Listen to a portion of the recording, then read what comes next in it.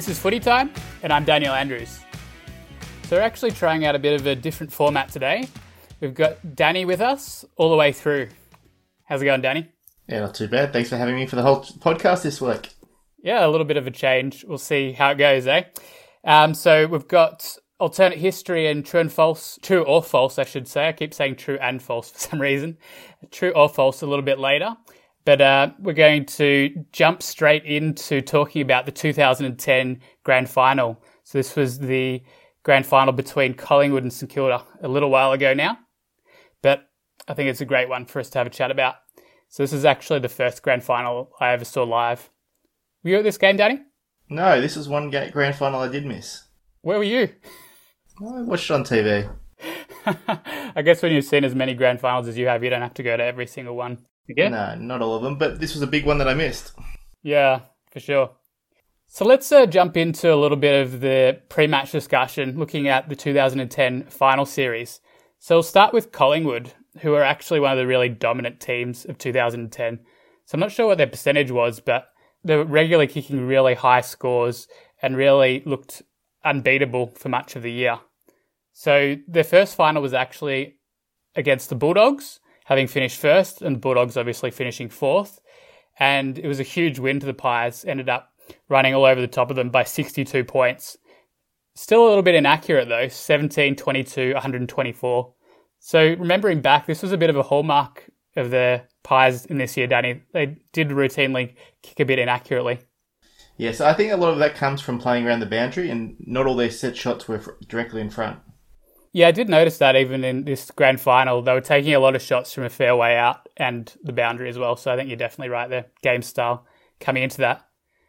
One other thing that was really obvious in this Bulldogs-Collingwood game was just the spread of goal kickers Collingwood had. I didn't actually count them, but there were a huge number of goal kickers, which I think was another one of their big strengths. Oh, their strength was how much firepower they were getting out of their midfield. Yeah, absolutely. I guess Pendlebury is a pretty good goal kicker. Swan.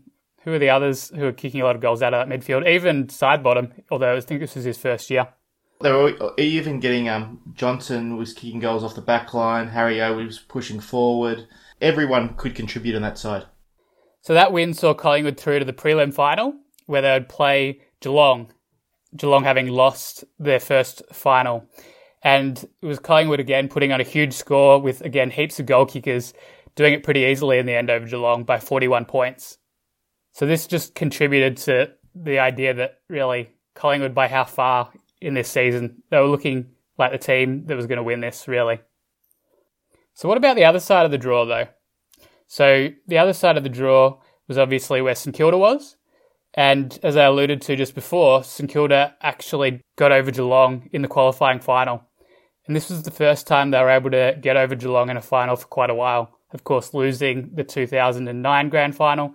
And through this period, Geelong did actually beat St Kilda in a few other finals as well. So this was a really big result. Do you have any memories of this game, Danny? Or is it too long ago? No, that game was far too long ago. Back then, I didn't like to watch a whole lot of Geelong games. For obvious reasons, you being a Hawk supporter and all. I do remember this one pretty vividly, though, because I really did want actually St Kilda to win, even though obviously a neutral supporter here. It was a great game, and St Kilda was up at three-quarter time, managed to just hold on. Geelong kicking a very inaccurate 1-7 in the last quarter to St Kilda's 1 goal, just allowing them to hold on by 4 points. So I guess the consensus at the time was that St Kilda may have got a little lucky in this game, but I think they deserved it. They were definitely one of the very good teams of this year, so give them a little bit of luck here. So that saw them through to the prelim final, where they were playing the Western Bulldogs. So they were expected to account for the Bulldogs in this game, but they were actually trailing by 6 points at half-time. Thankfully for St Kilda, they were able to slam on 10 goals to 3 after half-time to run out relatively convincingly 24-point win. So this gave them the chance to get some redemption for the grand final loss of the previous year. Daniel, before we start the first quarter, what were your thoughts on St Kilda leaving out Ben McAvoy for this grand final? It was an interesting move, wasn't it? So they opted to go in with the one specialist ruckman and Kaczynski's backup. Kaczynski's backup, yeah. I guess McAvoy was pretty young these days, wasn't he? So he wasn't entirely proven, but it was a bit of a surprise. What did you think of the move? Well, I think it sums up Ross Lyon a little bit, or maybe St Kilda as a whole, that they try to get one specific player for one role, and then everyone plays one role and plays that role as to the best of their ability, and there just wasn't the need for two ruckmen. Yeah, absolutely. I guess most sides around this time were still playing two ruckmen. But I guess that feeds into the idea of the St Kilda bubble. Do you remember the St Kilda bubble, Danny? They'd really had this philosophy under Lyon that they weren't listening to any external noise or pressure.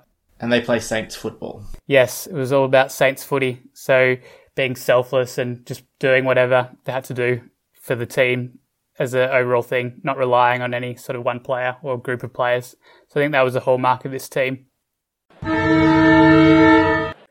So the grand final started with a bang, really, with Collingwood finding a goal in the first 30 seconds. So from the first centre clearance, it was Pendlebury streaming inside 50, who got it onto Didak, and then from the square, Jolly was able to slam through the first. It was a bit of a worrying sign for St Kilda, because we knew they weren't really going to kick that many goals, and to have conceded one this quickly was a worry. Certainly was ominous signs very, very early in this game. And remembering back to this time as well, Collingwood were very fast starters. I think in both of their finals leading up to this game, they'd slammed on sort of 5 to 7 goals in the first quarter. So St Kilda really needed to do whatever they could to stop that. So there was more play in the Collingwood forward line, and it was actually Dempster under intense pressure who dumped it out on the full. And it was none other than Didak who got the free kick, unfortunately, for St Kilda. So if any player you really would have wanted to avoid, it was probably Didak to be taking this kick. So even though he was on the wrong side for a left footer, he was able to go back and he really just nailed the goal. Never really looked like missing. No, it certainly didn't. It was a great kick. And from the very next play, it was actually Dale Thomas who found a mark on about the 50. And although the kick was an absolute mongrel, it found a way to wobble through. And it really wasn't looking like things were going to be happening for St Kilda. So really, all over the ground, it was looking like Collingwood had the edge. They were well set in defence, so when St Kilda did get a chance to go forward, often they really didn't have a lot to kick to. Obviously, Nick Riewoldt was their great hope up forward, so after Riewoldt missed his first set shot, he got another chance a short time later and nailed one from 50 to give the Saints a bit of hope as well. The Saints started to be getting on top a little bit towards the second half of this quarter. They've actually stopped Collingwood from scoring in the last 10 minutes of the quarter. And when Schneider was able to get a late goal, the margin was just 6 points. So really, Collingwood had the better of most of the quarter, but St Kilda had done a great job to mean that the margin really was quite manageable at this point. So this pattern of play really sort of continued into the second quarter. It was a bit of a stalemate early with both teams struggling to generate chances, even though it looked like Collingwood had the better of the play. And when St Kilda did get a bit of clean play going their way, it was the big diving Kazitsky who got a chest mark right on the 50. He's normally a pretty good kick, and from outside 50, he went back and drained it from about 53. That joy for St Kilda was a little short-lived though, because we had Robert Eddy getting absolutely nailed in a tackle on the wing, and with a brain fade from Farron Ray, kicking the ball away inexplicably. It was a 50-metre penalty, and McCaffrey was dragged to the goal square where he was able to put another one through and gift Collingwood a 14-point lead. St Kilda were under intense pressure trying to defend their goal, and Dempster was pretty lucky not to be done for holding the ball in one play. It fell to Goddard, and all he could think to do was hack it out as far as he could. Harry O'Brien was able to gather near the 50, and after a couple of steps, he launched a huge kick. It went sailing through, just evading the right-hand goalpost. And just like that, Collingwood had a 22-point lead, and things were starting to look a little ominous. Collingwood still had been a bit inaccurate though, and there was no better example of this than a couple of chances Cloke had really close to half-time. First, he marked 20 out from goal, pretty much directly in front, only to lean back and miss to the left. And a short time later, he was running into goal again, but missed badly as he hooked. So the 24-point lead that Collingwood had really could have been a lot more. Okay, that brings us to our first half talking points. So really what was quite obvious here was that the teams were trying to play quite different game styles. So we had Collingwood especially early, trying to move the ball on as quickly as possible, and they had great spread away from the contest. Whereas St Kilda were playing with much more control, slow and steady ball movement out of the back line, trying to protect their defence. I think that's due to the skills of both teams. St Kilda couldn't afford the ball to get out into the open with the Collingwood speed, especially off their back line. And Collingwood were trying to make the most of your point on the St Kilda backline, trying to get it and expose it early. For sure. So I guess St Kilda were able to protect their backline a bit by playing this way, but I guess it meant that they really didn't have that many chances to attack themselves. And in contrast, Collingwood were playing that more ballistic style of footy. When they got the chance, they just sort of took it and ran. So I guess it allowed Collingwood to generate a lot more chances, but as we heard in that summary, they weren't really making the most of the dominance they had in that first half. So it really did seem like St Kilda was perhaps just holding on, largely thanks to their defence holding up. But it did seem like Collingwood were the better team in that first half. Is that the way you saw it, Danny? I certainly did. I saw Collingwood as maybe two more goals than they were currently at the moment. They should have been. To be honest, they had their chances of wrapping up this grand final in the first half. For sure. So the 24-point lead could have really been anything up to almost 40. Somewhere in the 30s probably would have been, a little bit more representative of the way the game is played. So, yeah, St Kilda really were just hanging on, weren't they? We had Nathan Brown playing on Nick Riewoldt, and he seemed to be doing a pretty good job. Although Riewoldt did have a couple of shots, most of the time Riewoldt was being blanketed. How did you see this one, Danny? Well, Nathan Brown is actually a very good matchup for Riewoldt. Maybe not as strong as him in the air, but he will run all day and will work as hard as Riewoldt up the ground. That's an unusual thing because Riewoldt can usually work his player up the ground and run off them, which is something he's not quite used to. For sure. So it was going to be a tough day. So the other really stark thing that came out of this first half to me was just the discrepancy in scoring shots. So we had St Kilda generating just 6 scoring shots for their 4 goals to Collingwood's 15 in that first half. So I think that is a bit reflective of really the dominance of Collingwood. And like we sort of said, the game perhaps should have already been put to bed. All right, so we're going to jump into the third quarter now to have a look at some of the most important plays here and see what's going to happen next. So remember, it's Collingwood that's up by 4 goals at this stage. So to begin the third, we actually had a great bit of gut running by Nick Riewoldt to provide an option going back inside 50. And from the pocket, he was able to slot the goal to give St Kilda a bit of momentum early in this quarter. And they did seem to be starting to win a few more of the clearances too. And they seemed also more willing to just get the ball moving forward any way they could. So in the first half, they were a little bit more stop-start, but I think there might have been a bit of a change in mentality here, just a bit more willing to get the ball moving forward. Another thing that was pretty stark in this third quarter was the fact that Collingwood really weren't getting much out of their big forwards. So Cloke had 4 shots at goal by this time for only a single goal, and Dawes had 3 shots at goal and hadn't converted any. So from those 7 shots at goal from their big power forwards, they'd only got 1 goal, which goes to explain why St Kilda were perhaps still in this game. The other thing that started happening in the third was Goddard started really coming into his own. So he was getting back really well to help the defence. He just seemed to be popping up wherever St Kilda needed him, really. He was everywhere. He was Mr. Utility on the game. He's back in defence when they needed him and up forward when they needed him as well. It was amazing. And there was a beautiful mark in the forward half that he took as well, ghosting in front of a pack to take a nice strong mark. And he was able to convert that one as well. The other player for St Kilda that was really starting to come into the game even more was Lenny Hayes. So he was starting to win quite a few more clearances and starting to impose his will on the game. And towards the end of the third quarter, the game was really tightening up. St Kilda managing to generate a few more goals and Collingwood just not able to take advantage of any of their plays.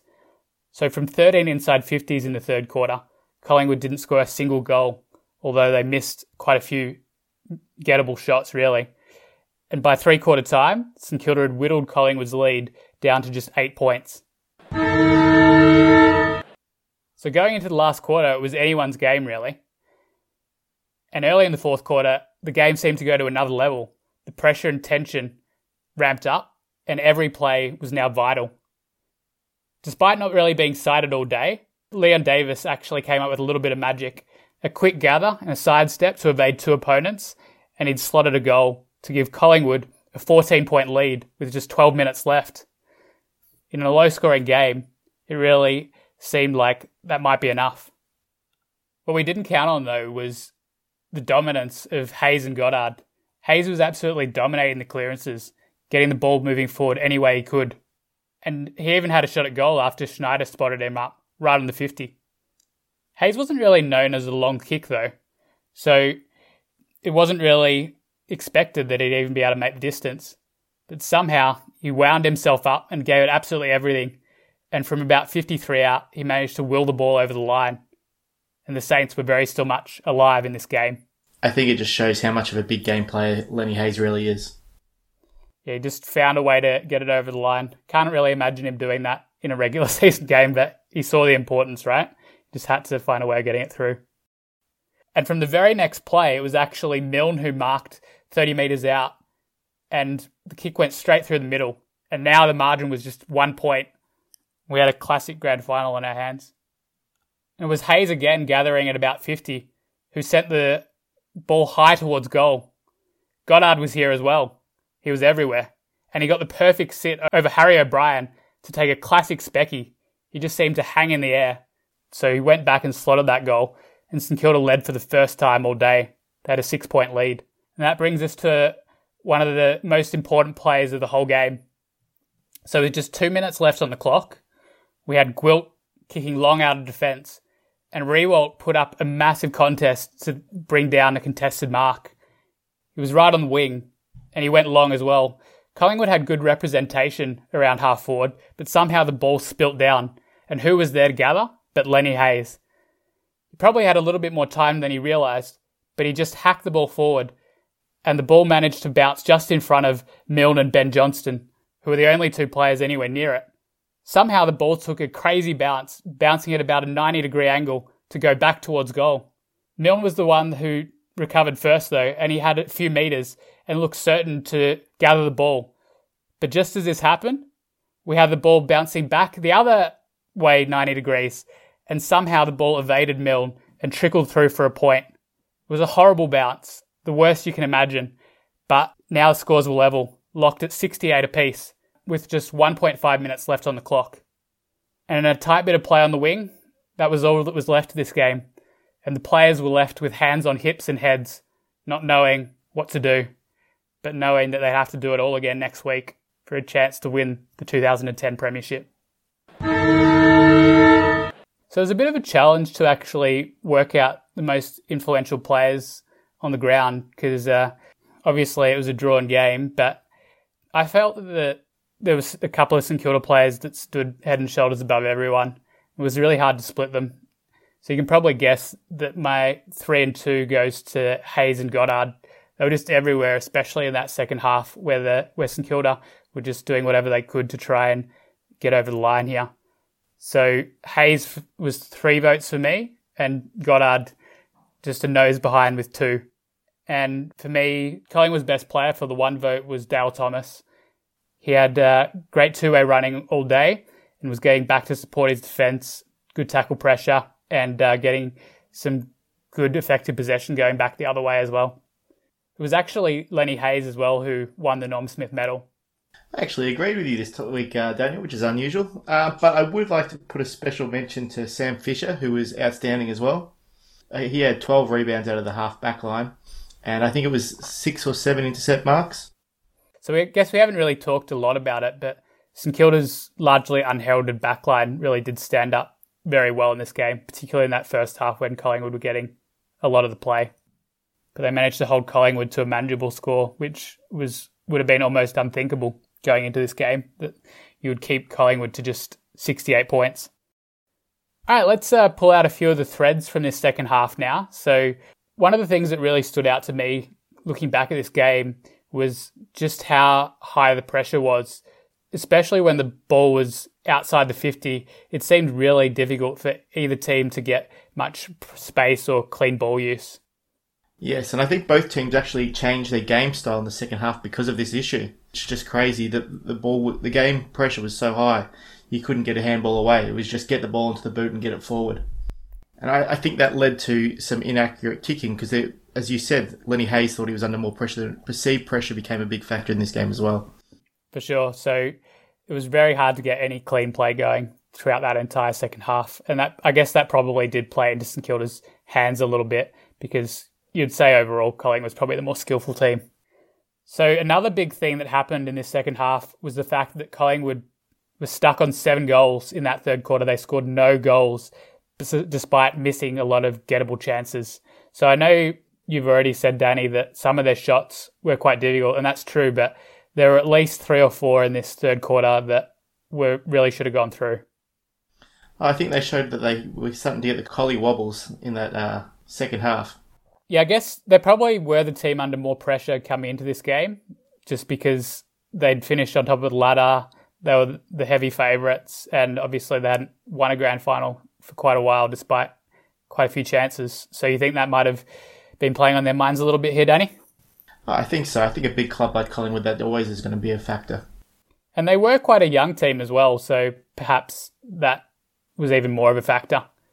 So it was really all about this last quarter. I know the first 3 quarters were extremely good as well, but the game just seemed to go to another level in that last quarter.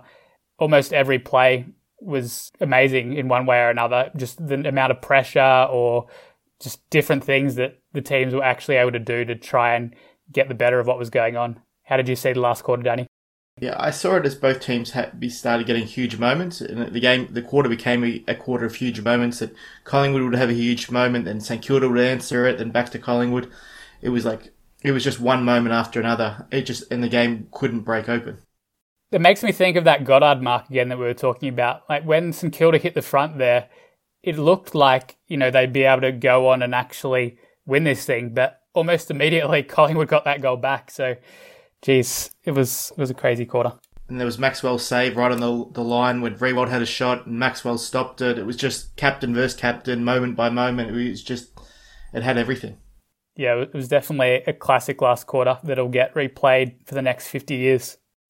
Let's talk a little bit about that bounce that I described earlier. And of course, it's the bounce where the ball evades Milne, where he looks like he's running into an open goal. And this is actually the point that levels the scores as well. So there's a lot going on here. It's amazing the way that the AFL ball can bounce, Danny. You have a funny shaped ball, it's going to have a funny shaped bounce. It wasn't even one weird bounce though, because the first bounce that evaded them was crazy as well. So it bounced in front of Ben Johnson and Milne back towards goal, almost on a 90-degree angle, and then it bounced the other way a 90-degree angle to evade Milne. So it was just amazing. Could Milne have done more to get the ball? Could he have dived? Well, he could have dived, but there's no way he could have predicted the ball was going to bounce like that. If anything, you would have expected the ball to keep bouncing as it had been, because it had already bounced 90 degrees, so you'd expect it to keep going that same direction. And if it had done that, he would have been able to kick it off the ground and it would have been a goal. Yes, a lot of if-onlys there.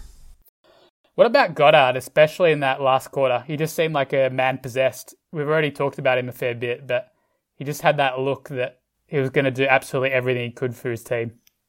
Even when he kicked that goal, he didn't over-celebrate. He was a man on a mission, ready to just do the next thing. That game was never over for Goddard.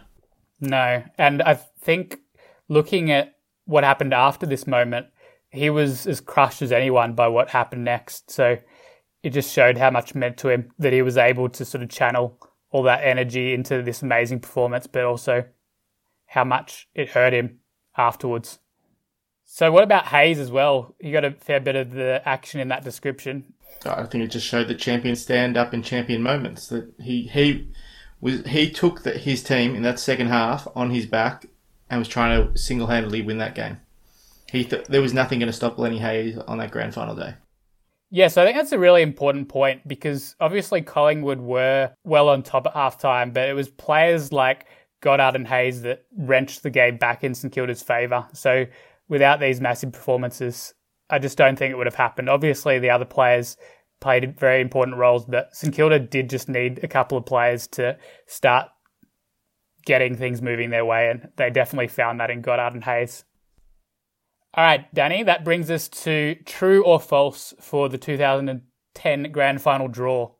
So I'll kick it off. Danny, a draw was an anticlimactic finish to the 2010 grand final. That's true, but I don't think that's necessarily a bad thing either. How do you mean? I like the hype of a second grand final. I like that our game's different. I like it that it wasn't over in 1 week. It's something that happened only 3 times in the game's history.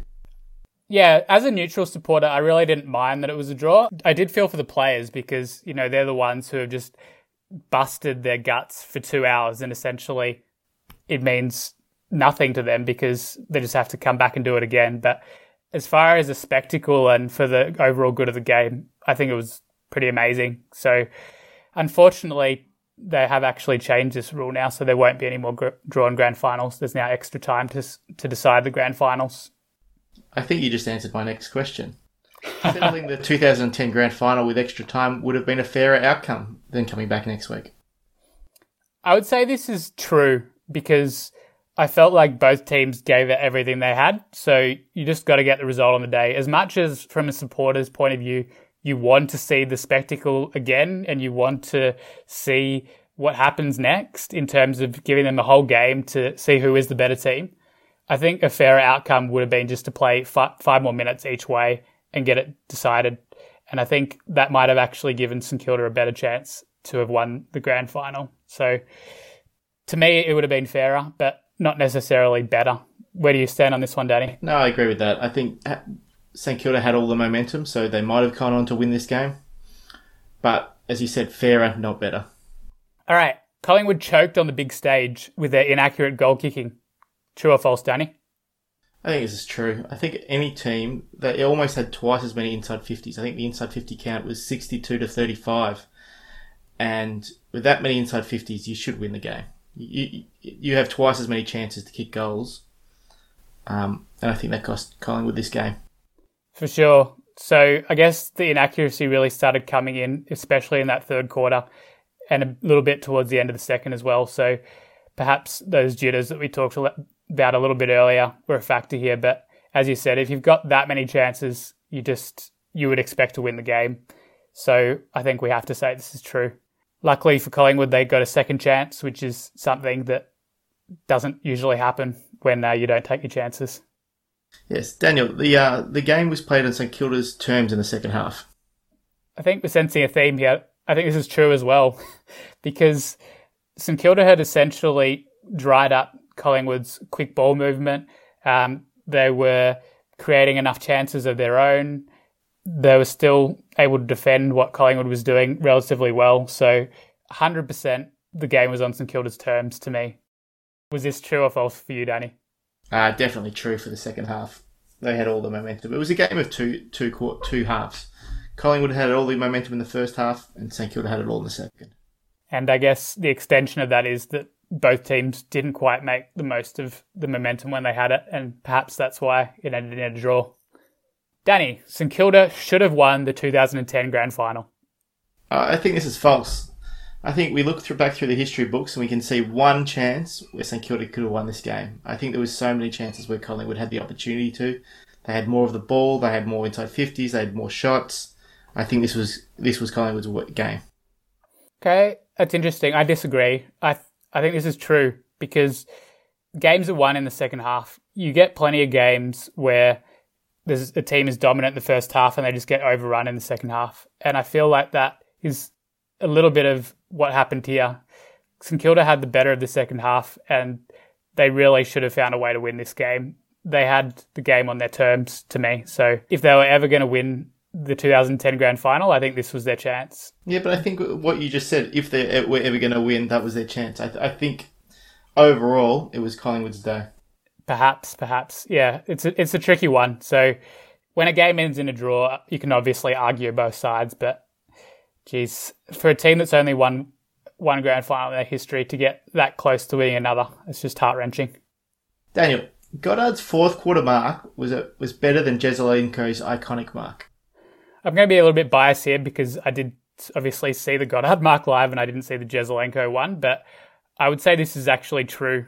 If you take into account the game situation, how good each mark was, the fact that I think Goddard actually got more hang time, he was up higher. To me, it is the better mark. There are plenty of marks that are better than Jesaulenko's mark. Similar to what Kane Corns was saying during the week, Jesaulenko's mark isn't necessarily iconic because of how good it is.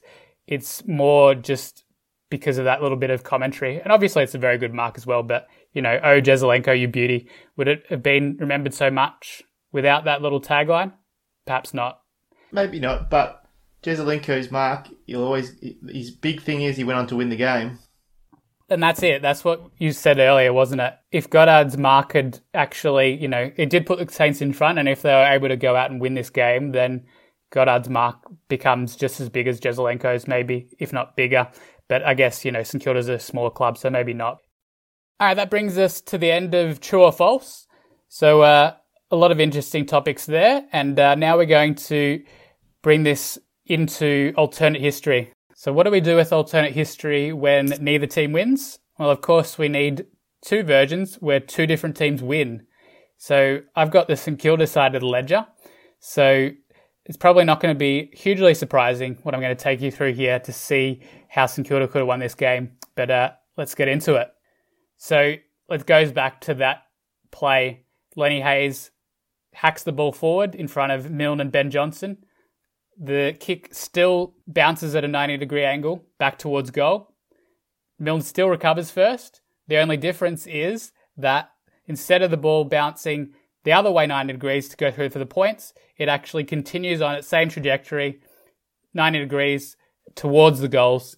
And of course, Milne is there to run in, and the ball's almost across the line because it's got such a crazy spin on it, and all Milne has to do is put a toe poke onto it, and St Kilda go up by 5 points. From the very next centre bounce, we have Ross Lyon sending everyone into the back line. They might have one player forward, but essentially they're able to hold on for that last minute, and now they have their second premiership. So we're now going to hear from Danny another way that this could have gone. So this is the Collingwood side of the ledger. The Collingwood side is quite easy because every player on that side almost misses a shot at goal. So I've just got to find one player that had kicked straight instead of missing a bite.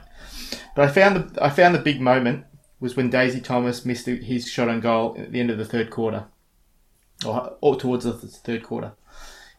His point then led on for St Kilda to go back and score. So if you give Daisy Thomas that goal at the end of the third quarter, it gives them an easy win. Just being a little bit further in front, going into that last quarter, you feel like that's enough for Collingwood? It would have sapped the energy out of the Saints, who were out on their feet, running on fumes. That's how they got back into this game. It wouldn't have taken much to break the St Kilda spirit. I think, St Kilda really didn't have a huge capacity to score, as the game shows, so any extra score for Collingwood would have been very difficult for them, so I agree with that. I don't really think it's fair to actually judge one of these better than the other because, one's for each team. So perhaps we can pass on that part of alternate history for this week. So both interesting accounts. And I think it just shows how, really if you changed any one of 100 moments in this game, it changes the result. So it was on a knife's edge for pretty much that whole second half. If Collingwood had, taken, as you said, even one of those chances in the third quarter, we probably don't get that classic last quarter that we had. The other thing I just wanted to mention here was that really Collingwood were expected to win this game. And I think probably if you played the game 10 times, Collingwood probably would have won 8 or 9 of those. So it just shows that, St Kilda really did have this game in their hands in that second half, and it really was on them to find a way to win it. But unfortunately, they weren't just weren't quite able to do it. So how about that question to you, Danny? If they played this game 10 times, how many times would St Kilda have won it, do you think? I think St Kilda wins this game 1 out of 50. I feel like this was Collingwood's game to lose. They were the better side. I think, if you look at the season as a whole, you would definitely that definitely supports the fact that Collingwood was the better side. They were able to score more heavily. They had more drive out of the midfield. And really, the stars aligned for St Kilda to be able to compete in this game. But just couldn't quite get there. Perhaps history will show that, Collingwood did go on to win the replay. So perhaps we did get the fairer result in the end. They were the better team overall. All right, so that's all we have for this episode of Footy Time. Thanks again for joining us. And if you've got other friends or family that you think might enjoy some of these Footy Time episodes, please pass on the word about Footy Time and we can start building our listener base. That'd be great if you get your help with that. And be sure to tune in next time for more Footy Time. Season might not be too far away now.